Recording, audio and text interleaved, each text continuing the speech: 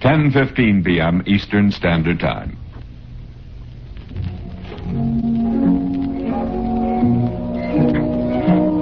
Hello, Dickie.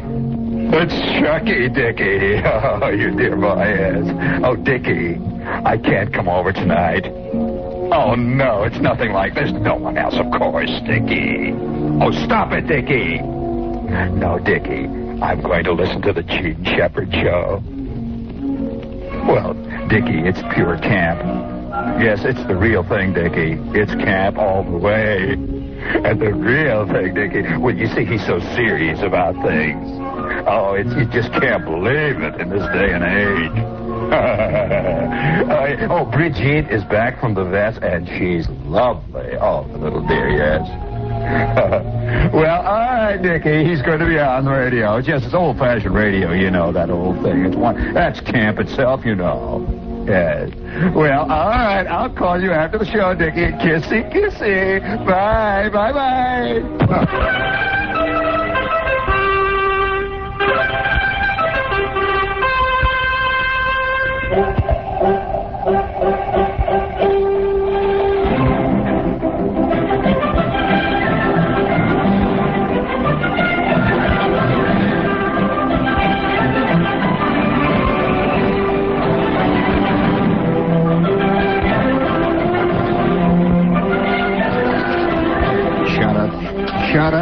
Chada, chada, ching, ching, ching.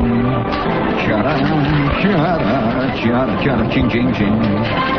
Ratcha, chada, chada, chada, chada. Ratcha, chada, chada, chada, chada, chada, chada, ching, ching, ching. Hey, what'd you do with my feelers, man? All right. Chada, chada, chada, chada, ching, ching, ching. Time certainly flies.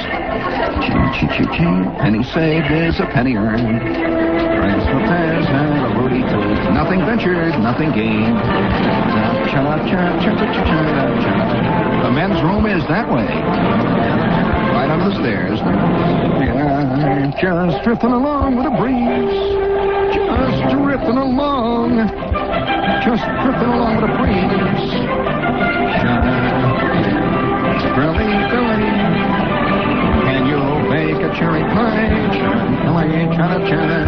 I think we're ready. All right, bring it up there, Bob. Hit him right in the face with that old wet dish rag. Bring it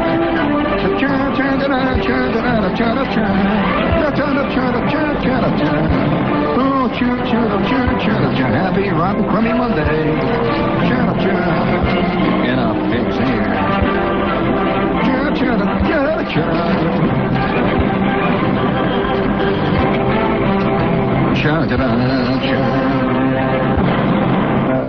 Dear Gene, I ran across this poem while browsing through an ancient anthology of forgotten lore. It seems to have been written sometime in the 3rd century B.C. and has been buried away low these many years for obvious reasons. I think it deserves a revival.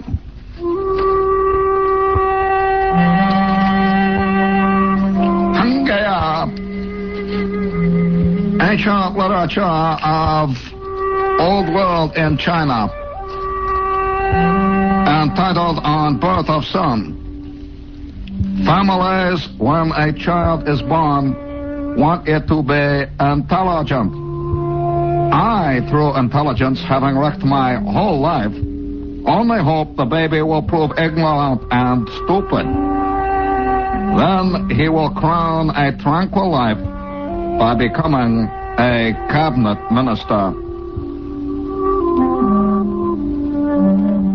Ancient piece of Oriental wisdom by Su Tung Po.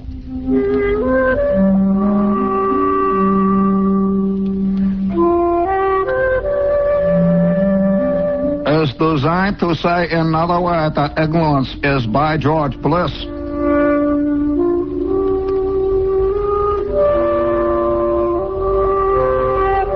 Oftentimes, as intellectual of all kingdom, have wandered by a riverbank, admiring clods who stuff face with flat lice, do nothing but stick ear and thumb and whistle Dixie, have often admired clod in happiness.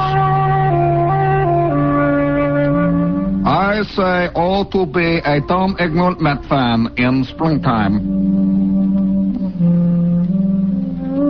Knows only epitome of happiness, never having thought cross evil thought, or perhaps just plain thought, cross the tranquil sea of that crumbleweed of the mind.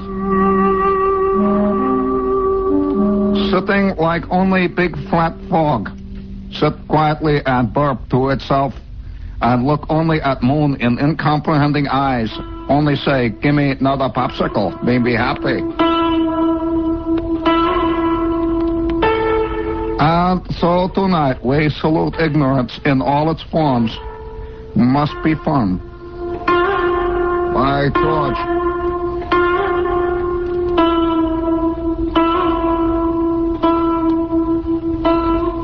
I'm just walking along with a breeze.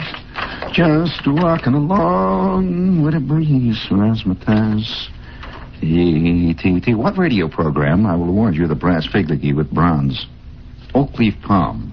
If you can tell me what radio program used as an interlude between its acts, you know, it would start out and it would have a little act, and then it would have an interlude to denote the passage of time, and the interlude was da cha cha cha cha cha cha cha cha cha cha cha. Did you ever hear the tune? It's 3 o'clock in the morning. Do you mind if we salute the British here for their indomitable spirit, please? Yes, sir. Saluting the British for indomitable. I kind of like that bit of ancient wisdom that has filtered down from the 3rd century B.C. Things have not changed, have they, friends? Well, nothing really does. So, to give you an idea that nothing really does change. You set that up. Go ahead. All set in there? We now salute the British for their indomitable spirit.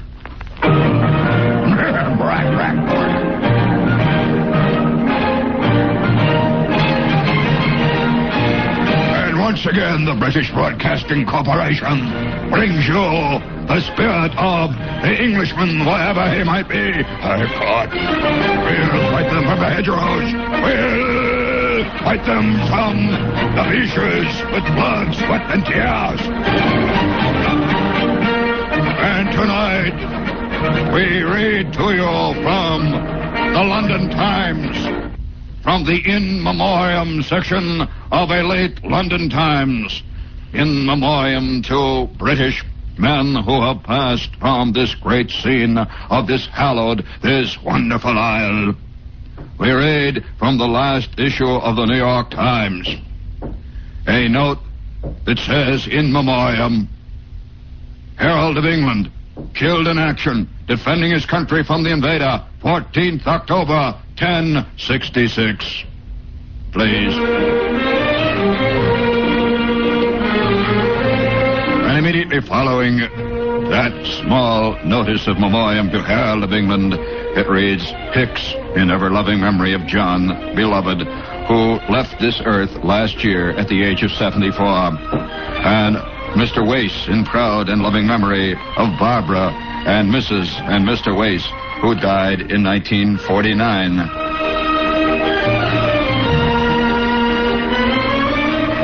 Yes, wherever there is an Englishman, there is hope.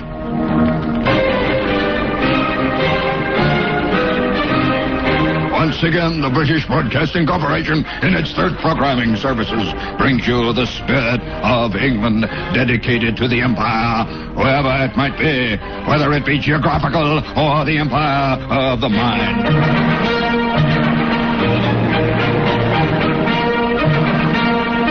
Stay tuned for Lady Winfred Waffle Waffle, who follows immediately with her philately program. This is the British Broadcasting Corporation 3rd program service. Doing. Now, I think that's pretty good. I really do. Have you you've seen in the newspapers, the Times or in the Post or the Mirror or the transcript or whatever it is you might read. They have in memoriam, people take out little ads for people who have departed this earth. This was in a recent issue of the London Times. Just a little note. It says, in memoriam, Herald of England, killed in action defending his country from the invader, 14th October, 1066. Only the English, really. I wouldn't be surprised to see in memoriam, Girth, a Gaul who fell defending the Druid world just outside of Stonehenge, late in the fall of 1722 B.C. And died. Well, speaking of that, are you already in there now? All set? Everywhere you look, there's no question about it. I wish you would please dig up for me in there some romantic music, suitable romantic music. I think a little Tchaikovsky would do it. Everywhere you look, there's the same spirit, there's the same drive, the same urge. Do you go through your life? I do. I find myself constantly doing this, just walking around, bugged. Just, just generally bugged by it all. The crud drifts down on you, and people keep getting you in the short rib with the elbow, and little fat ladies keep jumping in cabs. The whole schmoo, it's getting more and more. It's just the quality of what it is, the great, fantastic sense of dissatisfaction with it. And I think this is really one of the great bases for large numbers of marchers, protesters of one kind or another. And I'm not putting down any particular cause or any particular ideology or mythologies that somebody wants to protest for. But I think at the basis of much of protest must come a general dissatisfaction of mankind with his lot. I mean, in general, for all time, forever and ever and ever. What can you imagine Sun Po Tung sitting down in the 3rd century B.C. and writing that? He was bugged. 3rd century B.C., a long time ago. I have one here. Listen to this one. If you've got a little romantic music. Here, if you think that being bugged is a new situation, please give me a little romantic music there, please. Here it comes. I must assume my 18th century or my 19th century type of diction now. The University of Michigan, the leading college of the West. This is a quote from Harper's Weekly, New York, Saturday, January 9th, 1864, during the Civil War. The University of Michigan, the leading college of the West, has some 800 students. 3,500 of them, the fair general proportion of copperheads to true men in the free states, lately went to see Vallandigham and were regaled with rebel sympathy. They put their performance in the papers. It echoed throughout the country.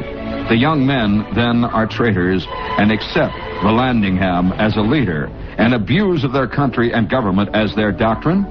So many a man wondered. But the students of the university have answered the question for themselves. They held a meeting and passed this resolution with others of the truest tone.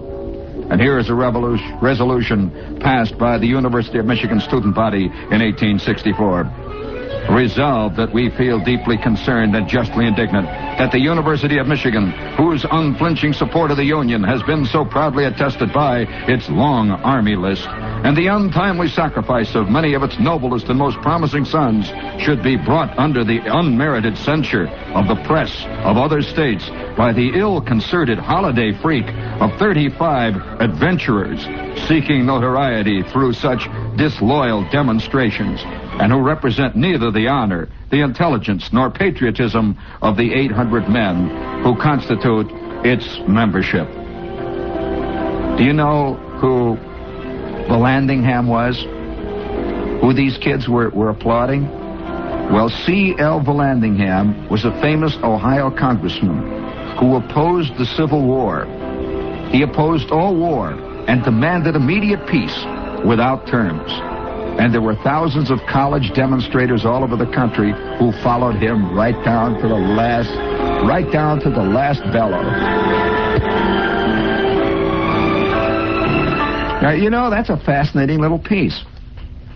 I tell you why. I think many of us are bugged, especially when during the time of college. And again, I'm not...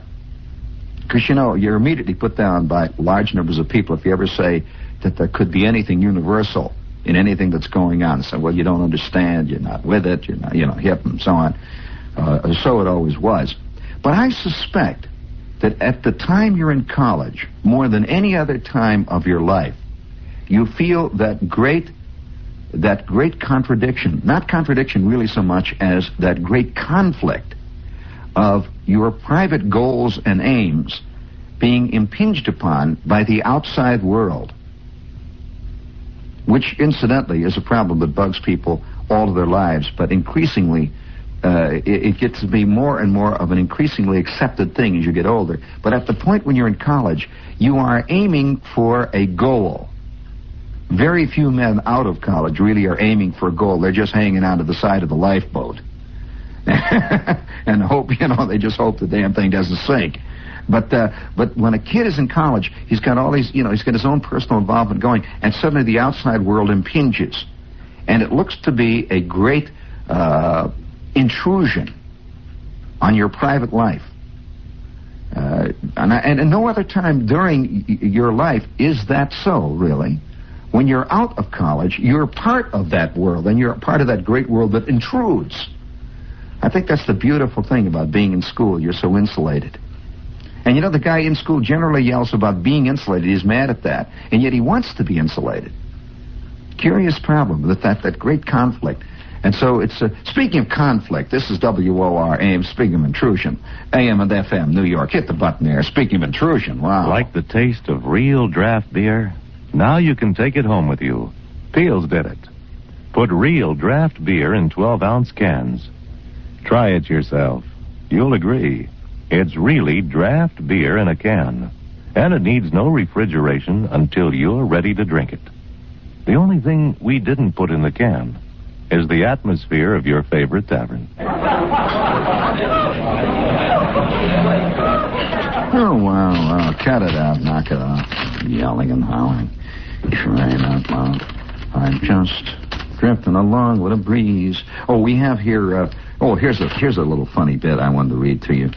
Here it is. Wait. Yeah, it says Shepherd. Oh, he says, this is from Doylestown, PA. This is the Rover spot. You're all right. It's so I'll give you a little clue in there. It's Doylestown, PA. It's a kid. He says, Shepherd, I listen to your show every night. And he says, I'm in Doylestown. He says, well, sir, the other night I was snooping around the Keystone Motors car lot, and I happened upon a Rover 2000, me and my buddy. Well, as we were walking around the car, I started to read that piece of paper with all the parts of the car on it listed. He says, well, I came to the part that said, finest English hide bucket seats, disc brakes, servo-assisted, etc. Well, I want to tell you, Shepherd, what a rich guy to be able to pay for all those options. Shepherd, was I surprised to find that they all come as standard equipment. Well, anyway, me and my buddy are walking around feeling the car when all of a sudden out of the bushes 2 fuzz jumped out. Put the whammy on us for casing the job. He says, Shepherd, you know what you can do with your Rover 2000. The pursuit of beauty, kid, has never been easy. And for those of you who would like to know about this car, this is the beautiful Rover 2000, an English machine of surpassing quality. Send me a note here to WOR 1440 Broadway, and we'll send you pictures of that heap. Right? It's the Rover 2000. The button, please, Bob. Gene Shepherd explains why he's such a faithful New York Times reader. To begin with, every time I pick up another newspaper, I always feel vaguely left out. For example, I was looking through the New York Times, and way back on page 32, there was a long story that was headed, Scientists Discover 97% of the solar system missing. That's true. I immediately rushed out and bought all the other papers, and do you know that not one even mentioned it? Let me tell you, if you want to know about what's really happening in this universe, you better stick with the New York Times. I'm a New York Times man for life, and one day it's going to be a Times man who discovers what happened to that other 97%. Read the Times. They go all the way. Discover today what you've been missing. The New York Times. If you're without it, you're not with it. For home delivery, call Murray Hill 70700. That's MU70700. That's a very nice announcement. There's a very talented person there that did that. Extremely talented. Speaking of colleges, I have a note here that tomorrow night I'm going to be at St. Peter's University over in Jersey City. And did I hear a boo there? We got a sore head in there on the control board who goes to Seton Hall. Chauvinism rears its ugly head no matter where you go. We're going to be over at St. Peter's, and it's at 8 o'clock. And the reason I put this on is because a lot of people write to me afterwards, and they're bugged when they say, you didn't mention you were going to be at this place, and we could have made it. But it's going to be at St. Peter's University, and that is in Jersey City. We will be at Deneen Auditorium at 8 p.m. And they're setting up the pipes, and they've got the tank already set up. And it's going to be the first college performance of my underwater ballet. And they have a few tickets available at the door. I don't know what is it, for their library fund or something over there? I don't know. Anyway, it's going to be at St. Peter's University at Jersey City. I was there a long time ago one time. Yeah, I remember that. It was very early in the morning. It was some kind of a breakfast. And on the way out, after we finished the breakfast, there was a fist fight. I remember that in the hall there. And I got involved. Oh, wow, what a time. I'll never forget that. My name? Doesn't matter. Let's just say I'm a highly paid executive of the Ludens Company. I must report to you that our campaign to discourage people from chewing Ludens cough drops is a partial failure. We have tried every way we know to get you chewers to dissolve Ludens cough drops slowly, so the medication can trickle down slowly to give you temporary relief from coughs due to colds and minor sore throat. What can we do to make you understand? Should we engineer Ludens cough drops so that they make embarrassing sounds when you chew one? This is great sounds. Listen to this. Should we publish the names of known chewers? Those of you out there who chew Ludens cough drops, please write us your suggestions. Address your letter to me, Mr. X, the Ludens Never Chew Society, Ludens, Reading, Pennsylvania. I'm just drifting along with a breeze, drifting along, just drifting along with a breeze. Hey, you know, if you give me a little more of that romantic music, I have a thing here. The spirit, no, not yet, no. The spirit of protest is in all of us, all the time. It's always been there and always will be there. In fact, this is what causes great religions, great theologies. It causes fantastic movements of one kind or another. What do you think the children's crusades were? The same bit, you know. And it's as much a part of mankind's makeup as it is, say, the makeup of the butterfly to go out looking for some pollen, to go out and make the scene among the buttercups. It's just part of the scene.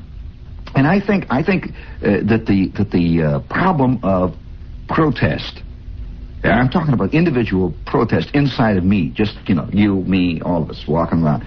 And by the way, a lot of people think that they're the only ones that feel protest. They're the only ones that are bugged, or they're the only ones that really have enough sensitivity or drive or vitality and all the rest of the jazz to feel strongly about life. This is one of the great myths. It's another kind of Superman myth, you know. Although it's not the same thing as the old Hitlerian Superman of blood, the racial Superman. It's the Superman philosophy of super sensitivity. It's I am more sensitive than thou.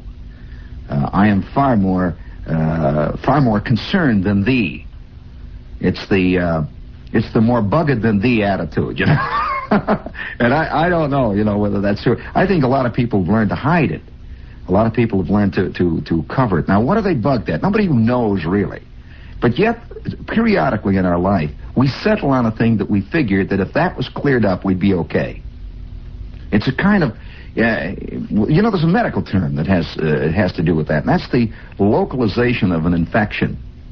And sure, if somebody has a general ailment, an ailment that is slowly debilitating him, he generally picks on one place to concentrate his, to vent his spleen on. In other words, he will scratch this place, and that will make him feel better.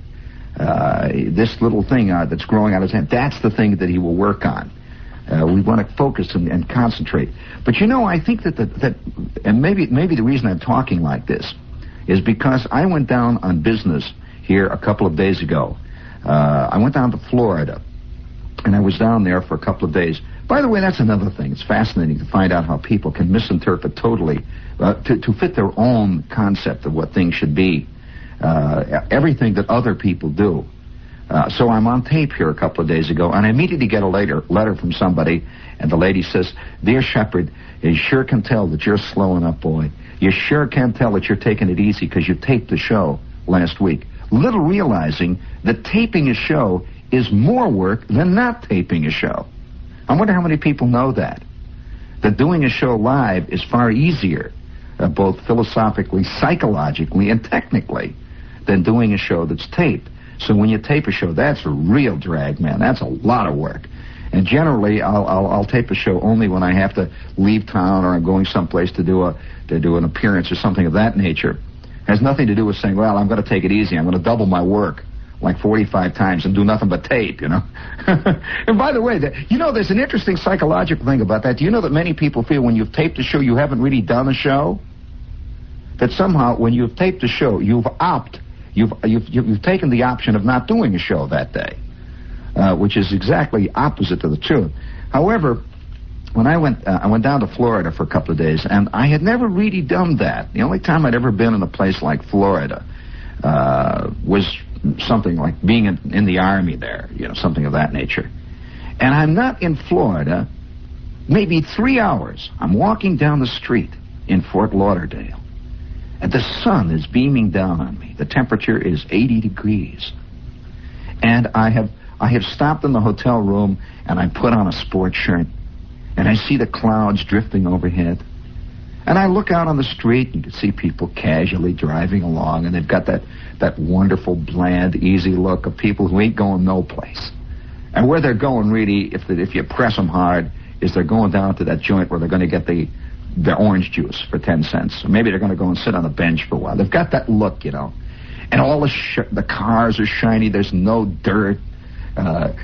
They've even apparently done something to the dogs in that town. At least they're not leaving any evidence around of having been there. And so you walk along and you can smell the ocean. I am not there 20 minutes, and I'm sitting in a place there, and I'm drinking a tall gin Collins or something, and I'm suddenly very bugged. And I can't figure out what it is. See, and I'm bugged. I'm looking out. And the next day I wake up and it's even more beautiful. The sun comes up and it's even more idyllic. Well, about 3 days go by and I'm on the plane back. I step off the plane at Kennedy Airport, and the first thing that hits me was that hard, cool, angry wind whistling between those barracks-like apartments over there in the Bronx, those awful-looking places that look like concentration camps, and the wind is whistling hard and cold and angry, and I'm bugged. Oh, boy, am I bugged. And and all of it then started to accrue. And within about an hour, I began to see all kinds of fantastic collection of minor irritations that go to make up the daily life that you accept completely without question, unless you have something by which it can be compared. In other words, I spent 2 or 3 days in paradise. Literally, paradise in the truest sense of the word. Nobody's going anywhere in Fort Lauderdale. I mean, nobody. They just walk around, And that really is a kind of paradise. That the sun is there and it's soft and warm, and everything is it's cheap, really, comparatively, and life is just soft and easy. You get in a cab and the guy sort of looks back at you and says, "Well, where'd you like to go?" So, I don't know. Just go a little bit. He said, "Okay." And it's that casual. It's kind of paradise. And I'm thinking maybe perhaps that's one of the reasons why so many people, including me, I was in the same boat when I was in school. So many people find themselves with a constant sense of discontent when they're in college. College is a kind of paradise, It really is. College is a kind of paradise Where, and a lot of people don't recognize it, it is. Where your deepest concern is whether you're going to pass the oral next Tuesday. That's kind of like playing a game, Oral exams, little exams when they pass little blue books around, and little things like doing problem 1, 3, 7, and 9 at the end of page 23. That's all like kind of working the crossword puzzle in the New York Times. All they can do is say you're wrong. And it's really a sort of paradise. Everything is geared to you when you're in college, whether you know it or not. And you sit there and people tell you things and they entertain you, and life is great. And you don't want to concede this, though, or you can't concede it. Because generally, when you're in paradise, you don't know it. You really don't. And there's a lot of guys walking around in places like Fort Lauderdale that say, if I can only get out of this hole. Get up to Brooklyn for a while. Get to Queens for a while, maybe. And you really don't recognize it when you're there. I'm sure that the people, the munchkins, walking around in Oz, didn't know they were in Oz. Only Dorothy knew they were in Oz. When Dorothy came from Kansas. Have you ever been to Kansas? No wonder she wanted to stay in Oz. I've been in Kansas. And so I'm convinced too that the old problem of hell and paradise is really a true one. That when you're just drifting along, college is a fantastic world when you look back on it. It's a world, and it's a world that is so really so idyllic in a very basic sense. So because you see, to me, a true paradise is when you're at a position in your physical and your psychological and philosophical setup that you're really able to partake of life, and yet life is not partaking of you. That's true paradise. In other words, a guy who's in college is old enough to enjoy all the things that an adult enjoys. Oh, sure, most of them. I'm talking about biologically, physically, every other way. And yet, the repercussions of those things have not yet impinged on anybody. And so they're literally at a paradisical stage in life. Fantastic point in existence. And so naturally, all the things that lie outside of paradise seem to have an uncommon menace. They have a fantastic menace. And by the way, a menace which is multiplied more and more by the looming quality of that thing out there, Now, that thing can be a combination of many things. Fear of growing up. That's a real fear today. Taking your place, which you have to. You can't fight it. Ultimately, there's such a thing as geometrical progression. There's such a thing as numbers piling up. This is a problem, and so there's that fear. There's that fear of losing paradise. Many guys will quit college rather than have paradise lose them. In short, you have a sense that you did it yourself, and because it's like committing suicide. That many a guy will commit suicide rather than have. Have you ever wondered when you read in the paper and you hear about some guy, he commits suicide, and it says that he was worried about ill health. Now, it didn't say that he had ill health. Now, what can a disease do to a guy more than kill him, ultimately? So he decides to do it himself rather than let the disease do it, say. It's an interesting twist in our mind. And so you'll find that many people are so afraid of being out of that paradisical world of college that they quit college. Now, it sounds like a contradiction, but it really isn't any more than a contradiction than, say, the guy that jumps off the 23rd windowsill ledge because he's decided that one thing he isn't going to do, he isn't going to be a financial failure. That's an interesting thought, a guy jumping off of a window ledge because he doesn't want to be a financial failure. Many of them do. Now, what can happen to you as a result of being a financial failure more than being dead? The total financial failure is a man who starves to death. I mean, really does starve to death. And so rather than even remotely approach that state, he will leap off the windowsill.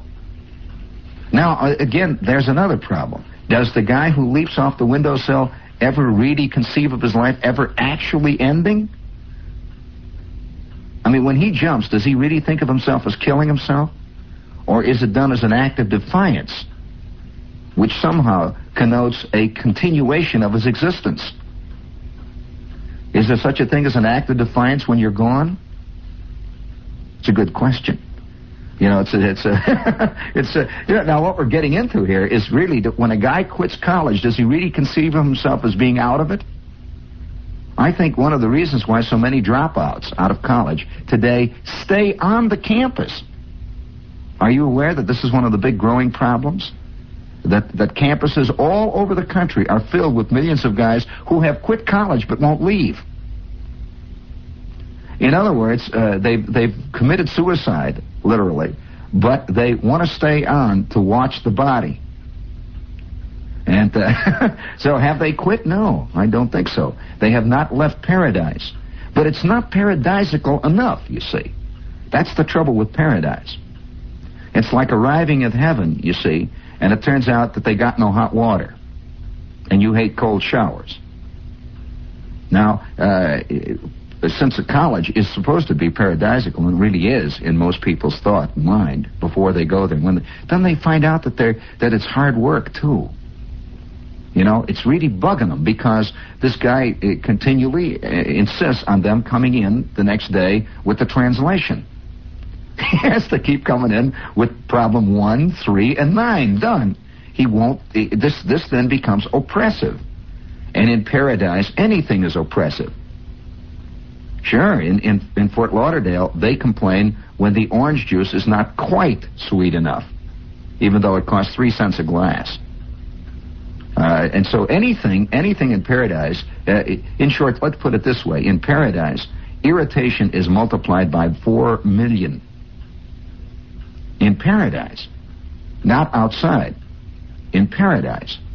And so ultimately, the guy is bugged. He's in maybe a sophomore year. And he finds increasingly that this klutz that's standing up in front of him keeps asking for, pass the blue books back. Well, let's have the translation then by Friday, Charlie. Let's ante it up now. Come on, let's pony it up. Let's go here. So ultimately, if he's of a certain temperament, he will quit all that side of college and do so under the guise of they're oppressing me. Meaning, of course, they're requiring things of me, which is certainly a bad scene from the beginning. And yet he doesn't want to really leave college. That's what he doesn't want to leave. He wants to stay there. He wants to be part of the scene, He wants to be down there at the old quad. He wants to hang around the old, the old Red Rooster. And and so now they have a growing problem of, that very few, when you read about student demonstrators, a tremendous percentage of them are not students any more than I am or you are. That's right. They call themselves. And so even after you've quit, you may be 30 years old. You may have quit 9 years ago. If you stay on the campus, you continue to call yourself a student.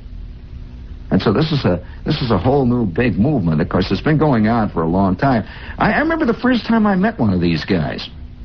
I'll tell you, did I ever tell you that story that I was, by the Army, I was sent to a college briefly with a lot of other guys, and they were assigning roommates, and I was assigned this guy.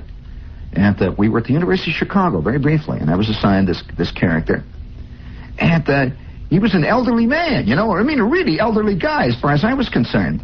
And he's assigned in my little room there, and we got talking. He was a very hip type and from the East somewhere.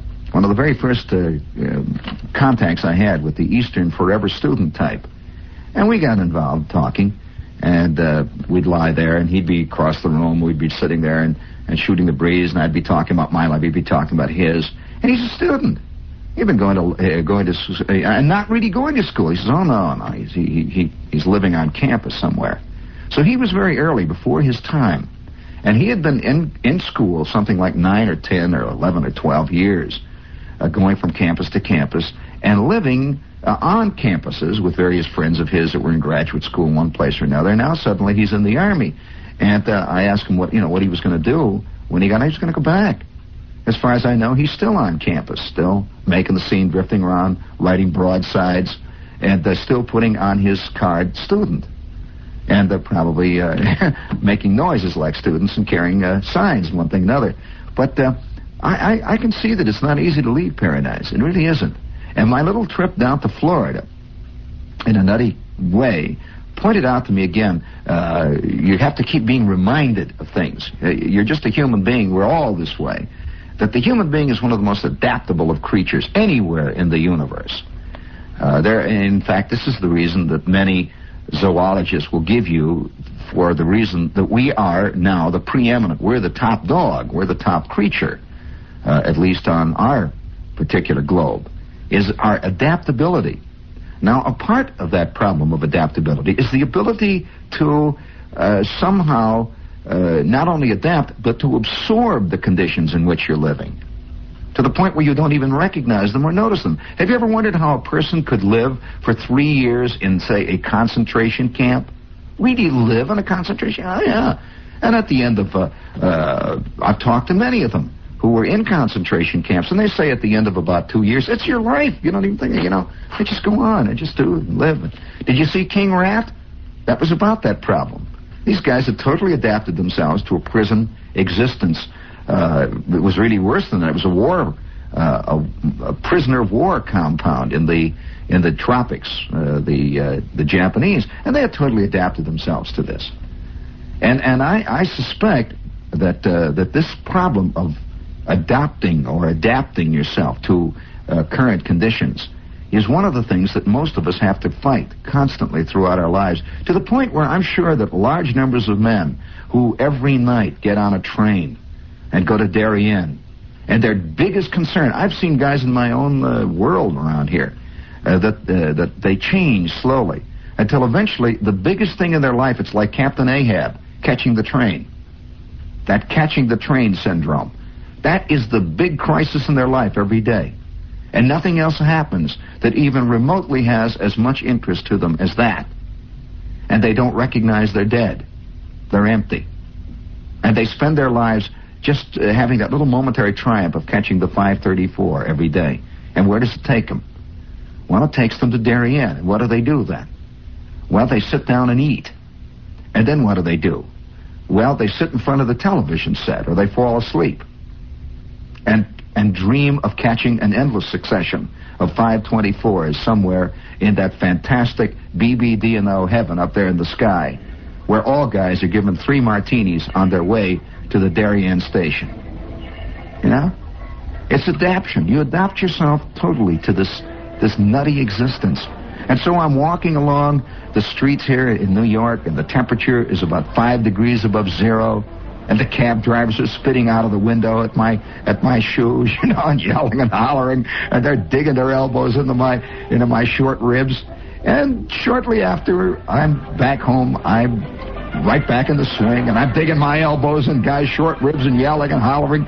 It's all part of that wonderful quality that mankind has of adapting himself to the scene he's in.